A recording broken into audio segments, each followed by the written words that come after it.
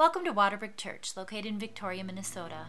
Our new series in Luke, called Glorious Disruption, being taught by our senior pastor, Kevin Dibley, is about when Jesus shows up and turns everyone's world upside down. We believe this study of God's Word is about to turn many people's lives completely around, and maybe even upside down, because that's what happens in the Gospel of Luke. Jesus comes to people who are absolutely stunned and amazed by him, and they are profoundly and gloriously changed forever. Let's begin by praying that this happens here at Waterbrook and beyond for our joy and amazement in Jesus. Let's worship together. Where's Chimeng and Sarah? I saw them earlier. Where are they? Love you guys. This is their last Sunday with us. They're moving up north. Chimeng's going to study up north in Fargo-Moorhead. I just want to say it's been such a joy to get to know you guys over the last year or so. May God bless you as you go your way. So if you know them or don't know them, make sure you say goodbye to them today. We're so thankful for you guys. Chimeng's been a huge blessing in my life over the last year. Friday mornings, there's a group of guys a little bit crazy enough to come over to my house at like 6:30 in the morning, and we get into the Word and encourage one another, and he's there almost every week. So he's been a huge blessing to me. So I love you, brother, and I'm going to miss you guys, but thankful for all that the Lord is doing and is going to do through you guys. Why don't we pray and ask God to speak to us, that we might hear his voice, his word, because believe me, you don't want to hear mine. Let's pray. Father, give us ears to hear what the Spirit says. Thank you, O Lord, that your word is alive and powerful, sharper than any two-edged sword. You pierce to the very core of our being. And so, Lord, give us ears to hear, hearts to receive, that we might worship Christ, know Christ, love Christ, adore Christ. Lord, may the meditation of my heart be pleasing to you, my rock and my redeemer. In Jesus' name we pray. Amen. C.S. Lewis once wrote, "Do not imagine if you meet a really humble man, he will be what most people call humble nowadays. He will not be a sort of greasy, smarmy person who is always telling you that, of course, he is nobody. Probably all you'll think about him is that he seemed a cheerful, intelligent chap who took a real interest in what you said to him. If you do dislike him, it will be because you feel a little envious of anyone who seems to enjoy life so easily. He will not be thinking about humility. He will not be thinking about himself at all." I want you to imagine a life that is unburdened by the own pressure that you put on yourself. Imagine a life that isn't concerned about what others think of you. Imagine a life where you don't even care what you think of you. Imagine a life where you're present with others, tuned in to what's actually going on in front of you. You're joyful. You're filled with thankfulness. You're acutely aware of God's presence and grace with you. You don't take everything so seriously because you take God so seriously. That sounds freeing. After I became a Christian, the first book that someone gave me to read was a little book by a guy named Andrew Murray called Humility. I think they were trying to tell me something. In that book, he wrote this. He said, "Humility is perfect quietness of heart. It is to expect nothing, to wonder at nothing that is done to me, to feel nothing done against me. It is to be at rest when nobody praises me, and when I am blamed or despised. It is to have a blessed home in the Lord, where I can go in and shut the door and kneel to my Father in secret, and am at peace as in a deep sea of calmness, when all around and above is trouble." I remember when Jesus saved me, and I'm sure you can remember when he saved you too. I was humbled. I had lost all sense of dignity. I had nothing to boast in whatsoever. I was filled with thankfulness that Jesus would actually welcome someone like me. If you think about it, this is really how every Christian begins their journey with Jesus. I think by definition, we're those who readily admit that we don't have this thing figured out. We readily admit that we need a Savior. No one comes into the kingdom of God on a winning streak. We come on our knees. We come needy. we come desperate. And we find Jesus to meet every need, and we're thankful. Funny thing happens, though. We're converted. Jesus saves us. We're humbled. we really don't know anything, and we're acutely aware that we bring nothing to the table, and we're just boasting in Jesus, right? We're telling everyone we know, Jesus is Lord, Jesus is King, and they're like, what do you mean? And it's like, well, Jesus is Lord, and Jesus is King. That's all I really know at this point. He saved a wretch like me. But then something interesting starts to happen. We might learn a few things. We get a few experiences under our belt. Maybe Jesus does a bit of work in us and through us, and this subtle thing starts to happen. We start to pretend like we don't walk with a limp anymore. We start looking down on those who sin differently than we do. We start to think that we actually have something to bring to the table, and we think Jesus is lucky to have us on the team. Pride seeps its ugly claws into our souls, and we begin to use Jesus for our desires. We'll pray the words of John the Baptist, "He must increase, but I must decrease." But in our hearts, we maybe sometimes mean something like, "He must increase, and I kind of want to increase with him. I'd like to share a platform with Jesus. As he ascends, I can ascend too. I'll share the spotlight with him." Now that's the essence of pride, isn't it? We want to take the spotlight off Jesus and put it on us. This is pervasive. It's everywhere. Our culture is a proud culture, and it's seeped into the church. As one author has stated, the Western culture has evangelized the church. So in our sermon text today, we see the disciples' pride come out in full force. And the reason is that they don't understand the cross, which means that they don't really understand who Jesus is. And yet, we see Jesus, the faithful King, pursue them and lead them through it. So it's been said that if you want to cultivate humility, the first step is to admit that you're proud. Now here's the thing. If you don't think you're prideful, that's the first indicator that you are. So here's the big idea, the main point that I want you guys to walk away with today that we're going to walk through. Our pride will keep us from Jesus, and at the same time, Jesus will keep us from our pride. So there's 4 traits of Jesus that expose and wither our pride in this text, and they're the sufficiency of Jesus, the sufferings of Jesus, the servant heart of Jesus, and the squad of Jesus. I needed an S word, so that's what we're going with. So, all right, number 1, the sufficiency of Jesus. Look with me here at verses 37 through 46.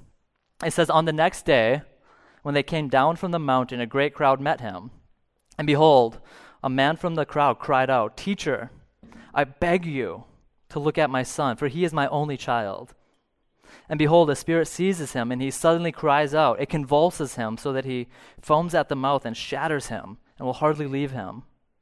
And I begged your disciples to cast it out, but they could not."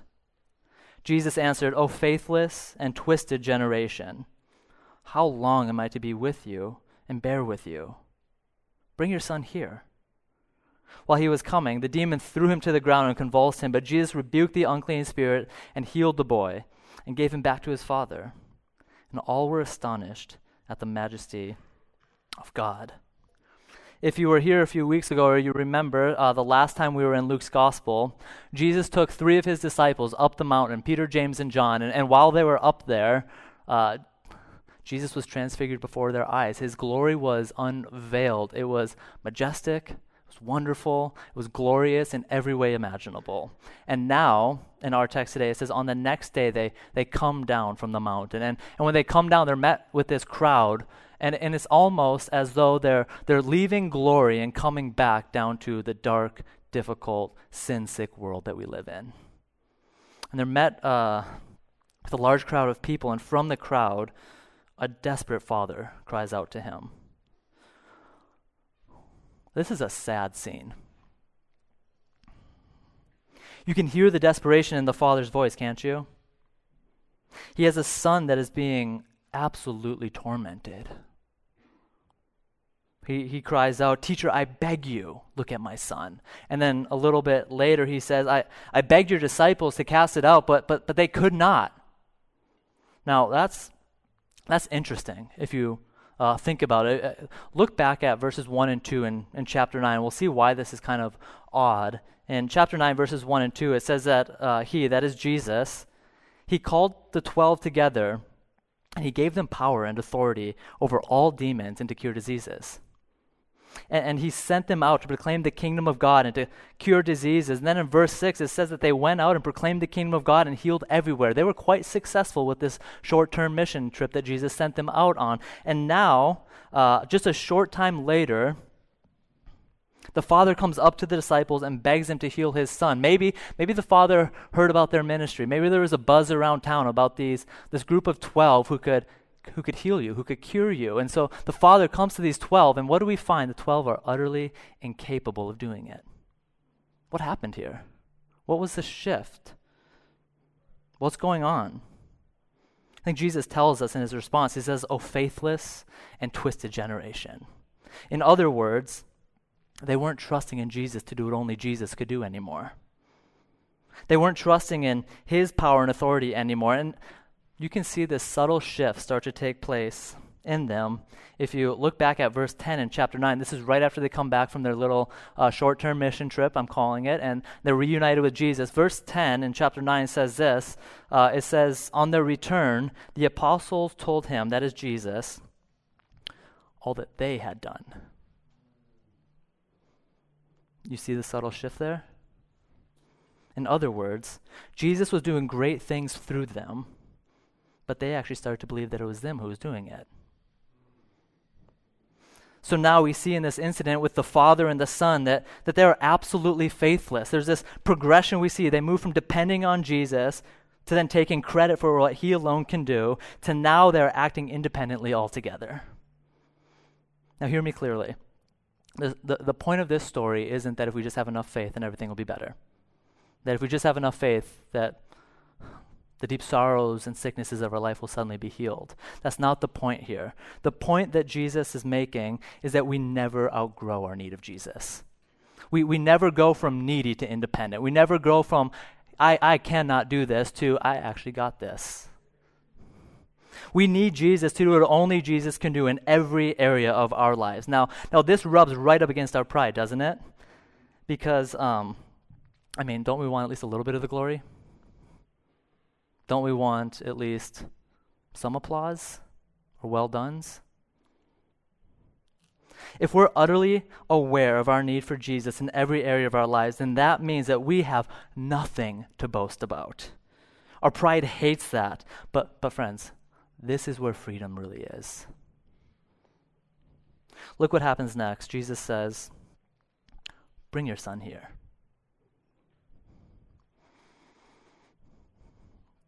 Just think of the scene. There's a crowd. It's chaotic. This father's desperate, almost hopeless. And Jesus says, "Bring him here." Don't you love our Savior? Don't you love how he can just continually tells us to come to him over and over again? Don't you love how accessible Jesus is? He's not hiding. Honestly, who else would we ever want to go to anyways? Who else will deal with us as tenderly and gently and successfully as Jesus does? So I'm sure no one else can relate to me. But Chelsea and I, we've been married for a few years, and from time to time we have some communication troubles.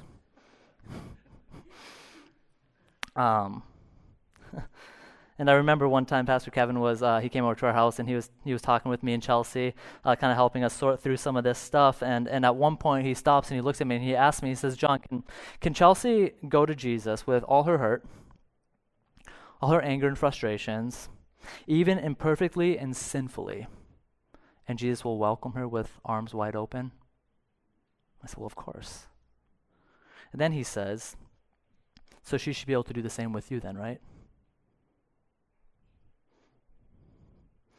You see, when we come to Jesus with our mess, he doesn't respond, "I told you so. Get it together." He says, "Come to me and find rest." You see, when I get into a lot of trouble when I start adopting a posture of Mr. Fix-It. I get into trouble for so many reasons. I mean, when I am trying to fix every situation in front of me, right? That means I'm not actually listening to what's going on. It means that I don't actually see the problem for what it really is, which means that I want to be the one who gets the applause and the accolades, which means that I want to be the one who gets the glory if something changes or shifts. This is just wrong on so many levels, right? Listen, we aren't called to be fixers. We're simply conduits of the grace of God in one another's lives, period, end of story. Listen, Jesus alone is sufficient for these things. The Father got it right in this story, right? He's crying out to Jesus. He's going to Jesus. He's bringing his Son to Jesus, the only one who can actually help him. There's no better place than we can go ourselves or bring anyone else to other than Jesus. That's where we go. That's who we point to. Friends, in the same way that Jesus was sufficient for this family's greatest hardship, Jesus is sufficient for all your troubles. Jesus is sufficient for your greatest hardships, our deepest agonies and sufferings. He really is a friend of sinners and sufferers. This means that as we're serving one another and trying to remind one another of Jesus, we're going to be spending a whole lot more time listening and in prayer than dishing out answers. We're going to be a lot more gracious and calm and patient than get your act together. Now here's the thing. Jesus intends to use us, right? He intends to use you for the spiritual good of others in such a way that he alone gets the glory. And I love what Paul Tripp says. This is always just ringing in my ears. He says, we're glory thieves. You know, he said, just like the disciples, right? That's so us. He says, instead of living for the glory of God, we try to steal that glory for ourselves. We take credit for what only God could produce.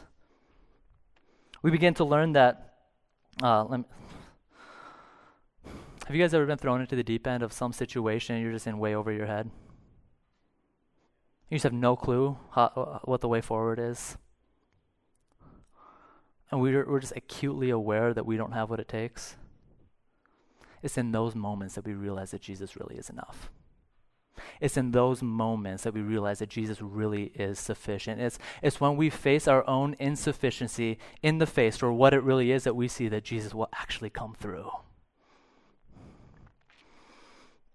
I love that, right?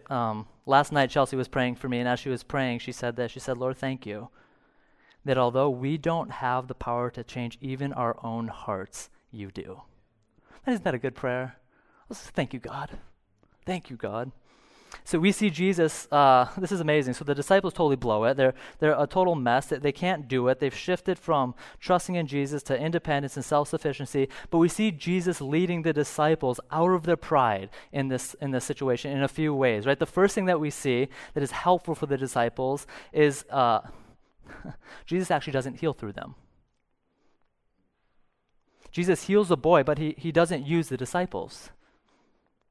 What a gift of grace it is that Jesus doesn't act how we want him to all the time. Jesus is far more interested in our character than our accolades. Sometimes Jesus leads us not by using us if it would cause us more harm than good. And so we can just stop and think for a second and think, God, why aren't you doing this? Jesus is probably doing something in you before he wants to do something through you. And that's a good thing. That's a gracious thing. Now, Jesus leads the disciples in another way as well, right? I love this. He keeps them in the game. He doesn't sideline them.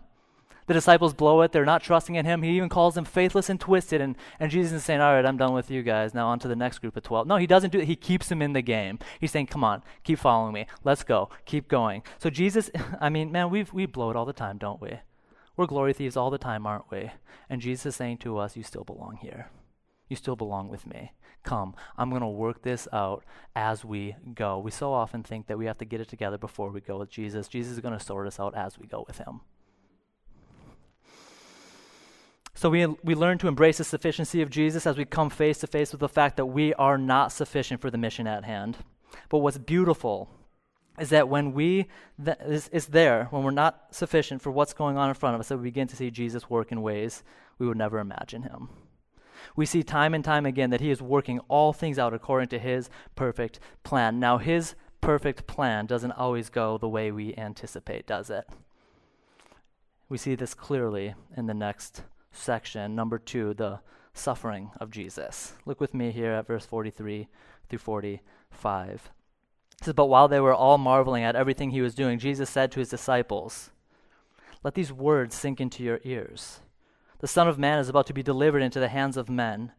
But they did not understand the saying, and it was concealed from them, so that they might not perceive it. And they were afraid to ask him about this saying. What a turn of events.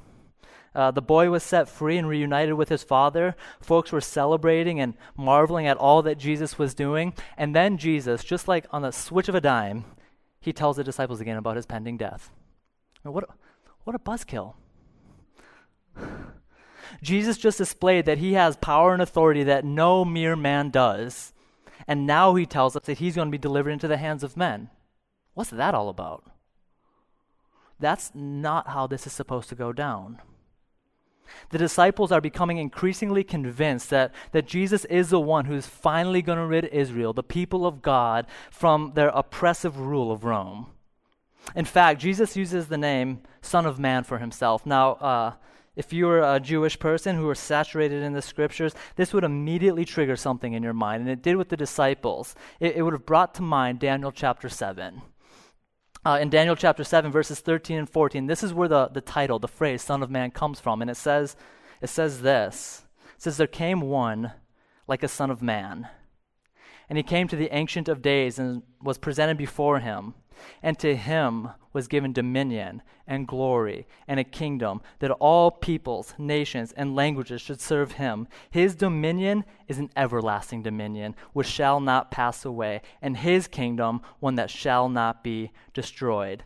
When Jesus calls himself the Son of Man, he's saying that he is the one who's going to be given an eternal kingdom, a dominion that will not pass away, glory that will be unceasing. People from every nation and language will serve him, and the disciples, they want to get in on this. And we should too. But what the disciples can't comprehend is the king going to the cross. They desire power and authority. They want Rome to be gone and done away with. The disciples don't comprehend what Jesus is saying here. They don't understand how the king could be killed. How in the world is this good news? They wanted the kingdom without the cross. Can I tell you something?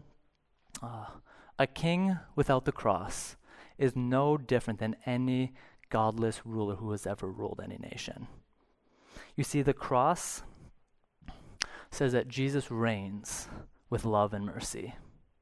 The cross says that Jesus reigns with grace and forgiveness. The cross says that Jesus didn't come to kill his enemies, but rather be killed by his enemies and then rise up from the dead, conquering sin and death on our behalf. The cross kills our pride in so many ways. The cross says that we can't save ourselves. The cross says that we need saving, that we're actually the problem. We need saving so badly that the God of the universe, the one that Paul read from Colossians 1, that God, he actually had to die for us. The cross says that we're not the heroes, and there's only one. This also means that Jesus, not us, sets the terms for what the message is that we proclaim. We don't tamper with the message. We don't manipulate the message. We don't conform the message to what is palpable for people. We don't preach a health and wealth gospel. We don't preach easy believism gospel. We don't preach that if you pray a prayer at one point, then you're good to go no matter what. We preach Jesus Christ as Lord.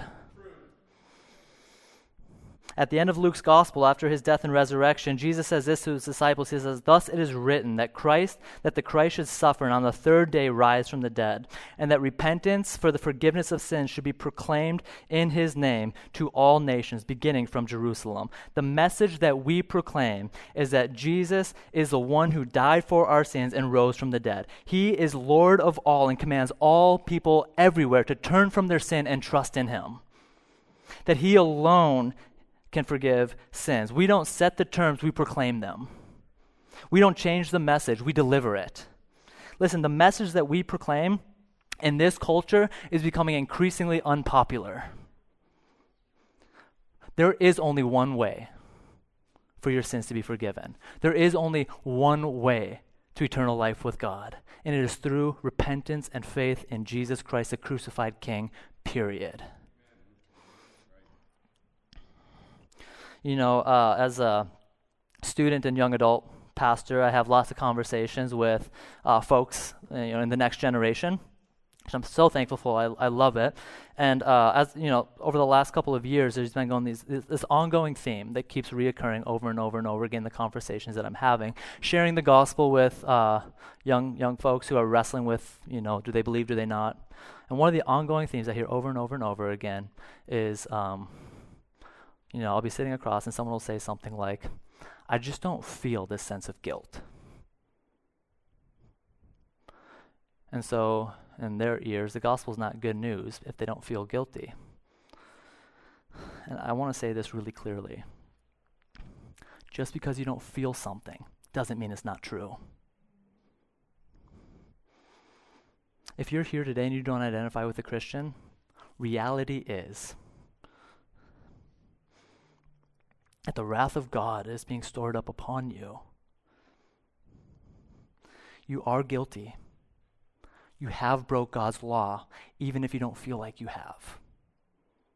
Our feelings don't determine reality. I mean, my goodness, how often have you woken up one day happy and you go to bed sad? What a mess our life would be if we let our feelings dictate what reality is. But here's the good news. Jesus Christ, the one whom we have offended, offers us terms of peace. Amen. You can flee to Jesus right now. Even if you don't feel guilty, you can come to him and say, Lord, I confess, I believe. Oh, God, help my unbelief. He will say, come to me, all who are weary and heavy laden. I will give you rest. Brothers and sisters, flee to Jesus. Come to Jesus. Trust in Jesus. Maybe you profess faith in Christ as a young person. You've walked away. Come to Jesus. Come to Jesus. He's offering you terms of peace right now. The King himself says you can be forgiven and free, and everything will be different. So Jesus, the true King, he gains victory through suffering, which means, Waterbrook Church, in Christ, life always comes out of death. Victory always comes out of hardships. We know when we enter into sufferings, Paul says that we know Jesus and the power of his resurrection as we share in his sufferings. Jesus gained victory as he was mocked and rejected, which means that the culture rejecting Christians is not our biggest problem.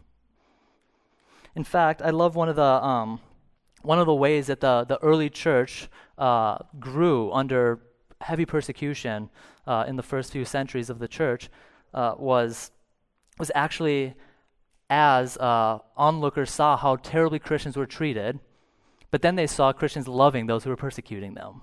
They were displaying the loving, forgiving heart of Jesus who loved their enemies and didn't retaliate. They didn't return evil for evil or hatred for hatred. They didn't persecute those who were persecuting them. Their love for their enemies was attractive, and people wanted to know who this Christ was.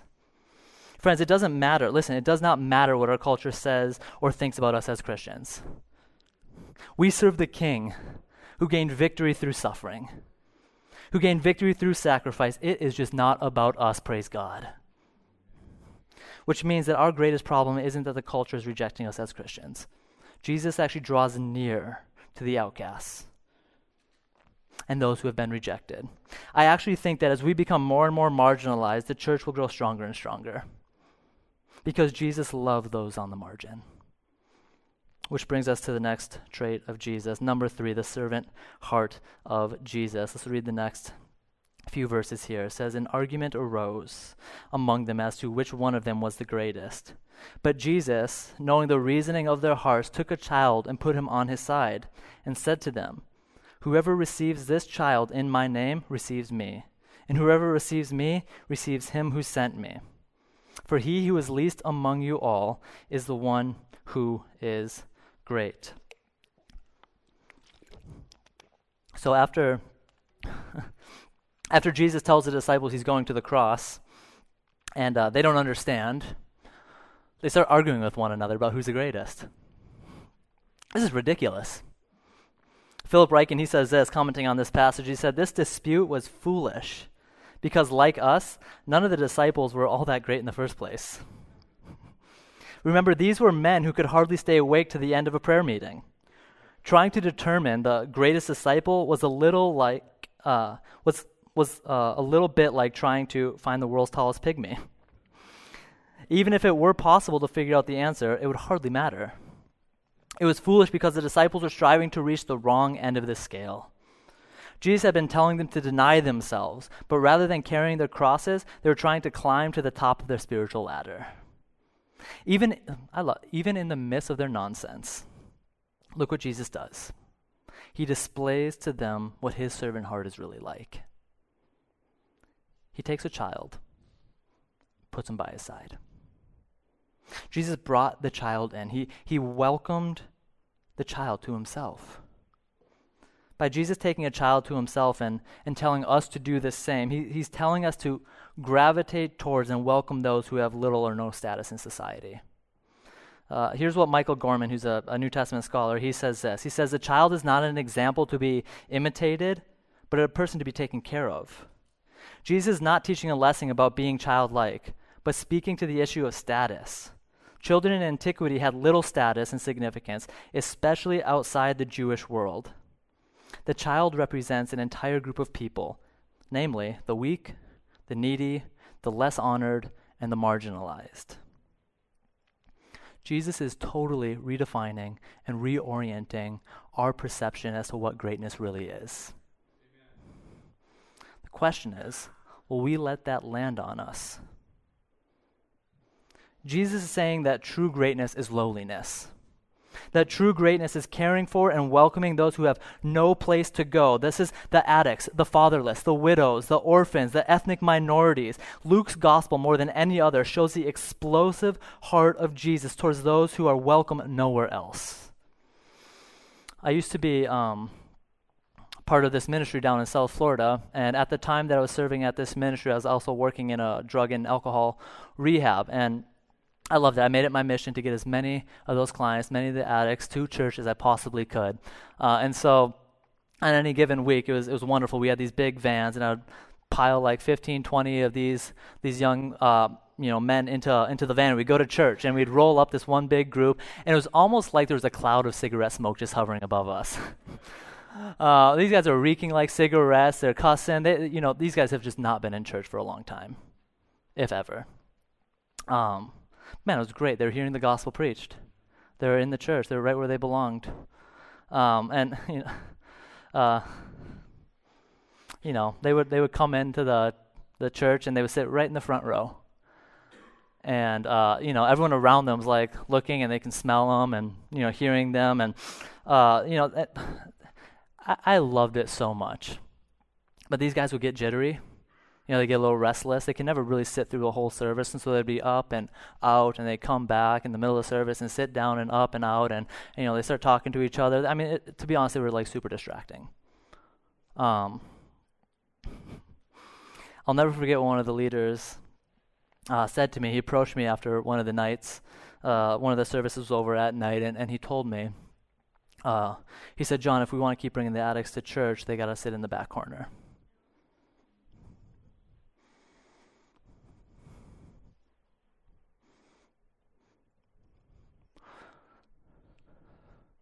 They wanted to marginalize the marginalized.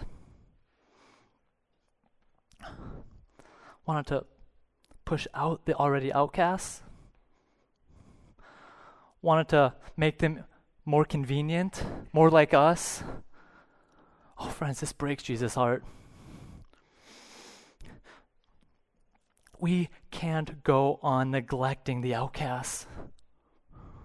There is no outcast in the kingdom of God.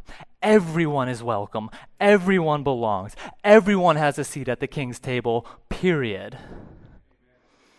Now we're pleading with God here at Waterbrook that he would continue to make us a multi-ethnic church in the middle of this predominantly white, middle, upper class Victoria, and not because it's trendy or whatever, not because the culture is suddenly concerned about racism, because this gets right to the heart of who our God is and what he has done.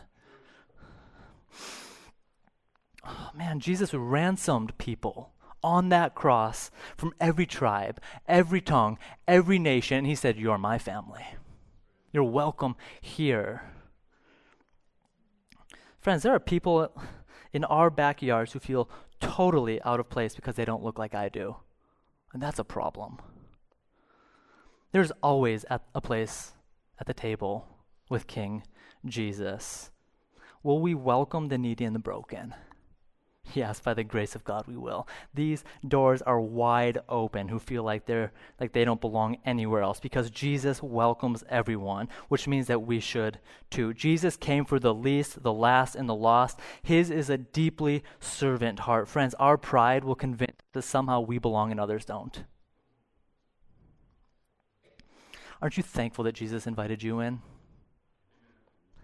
My goodness, how well did we fit the mold before Jesus went to work on us? Jesus welcomed us when we had nothing but our sin to offer. How do we forget this? Jesus is reminding us right here, don't forget, true greatness remembers who he really is, who he really is and who we really are. When we remember that we are needy and broken ourselves, we naturally gravitate towards those Jesus loves. And this brings us to the last trait of Jesus. The squad of Jesus, as I'm calling it, the people of Jesus. Verse 49 and 50.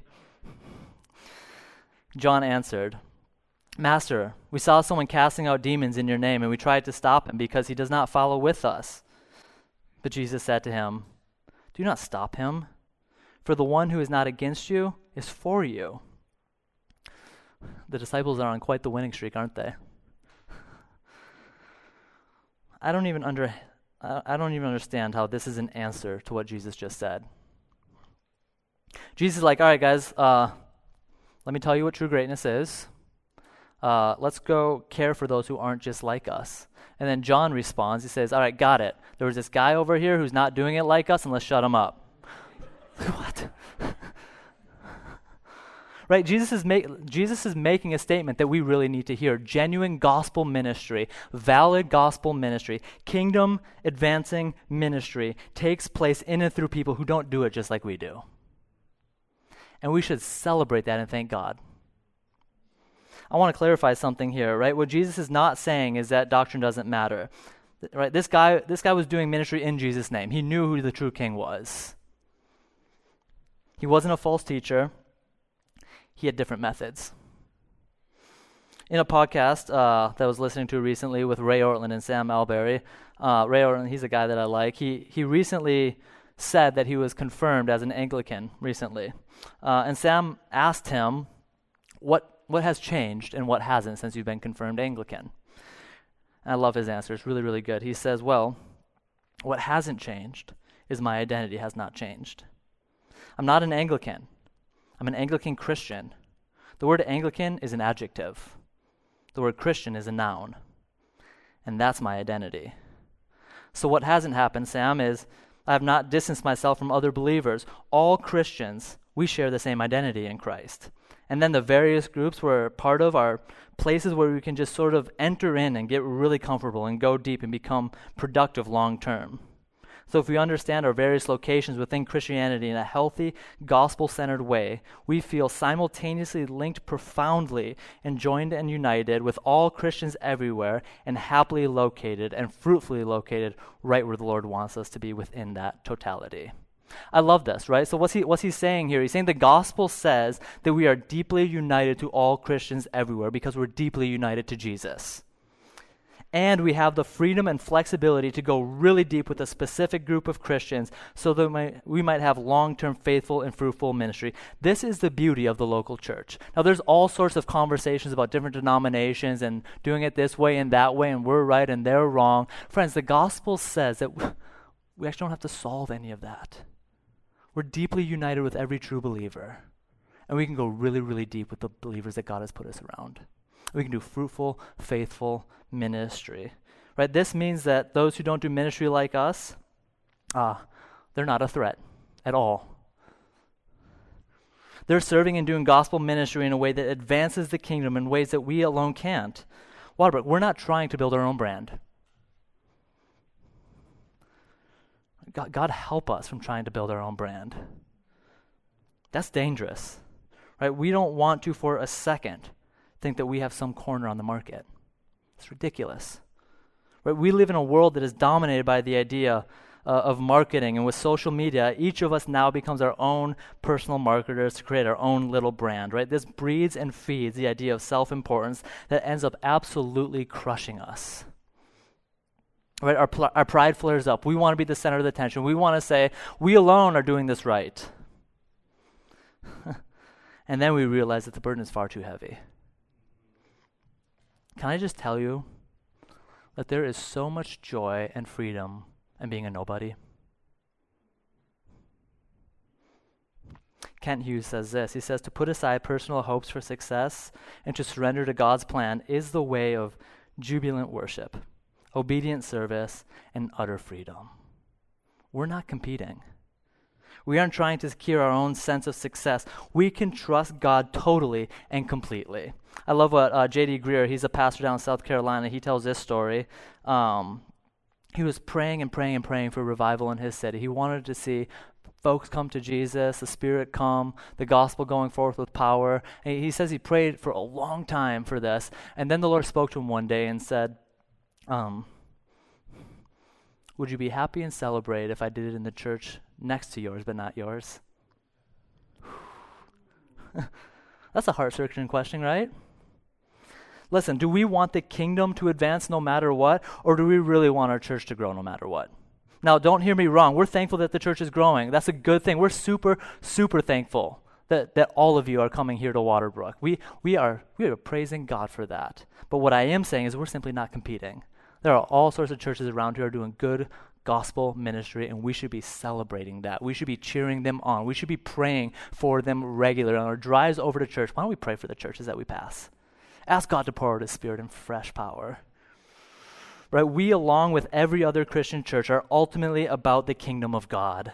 Jesus came announcing the good news that the kingdom of God has come. On the cross, Jesus was enthroned as the crucified king, and right now he stands as Lord and King over all. He is building his kingdom. The gospel is advancing. The nations have been purchased, and we will worship at the throne of Jesus forever and ever. Revelation 5, 9, and 10 says this, that Jesus was slain, and by his blood he ransomed people for God from every tribe and language and people and nation. And he has made us a kingdom of priests to our God, and we shall reign on earth with him. Friends, I know it doesn't always look like the kingdom is advancing, but churches keep being planted. People keep coming to faith in Christ. The captives are being set free. The prisoners are being released. Sin is being forgiven. Jesus Christ is honored and worshiped as Lord in all our neighborhoods and the nations. Praise be to God. So we've seen that Jesus is sufficient for all things. We never outgrow our need for him. We've looked into the sufferings of Jesus, that he died that we might be saved. We've marveled at the servant heart of Jesus, that there's no outsiders in the kingdom of God. And we've looked at the squad of Jesus. People from every tribe, tongue, language, people who do ministry like us and unlike us. Brothers and sisters, it's all about Jesus. He is the answer to all our pride. So in light of all this, let's commit to pray for and pursue these 4 things. First, let's pray, Lord, show me your glory. Show me your glory. When we get a glimpse of the glory of Jesus Christ, man, we cannot be focused on ourselves.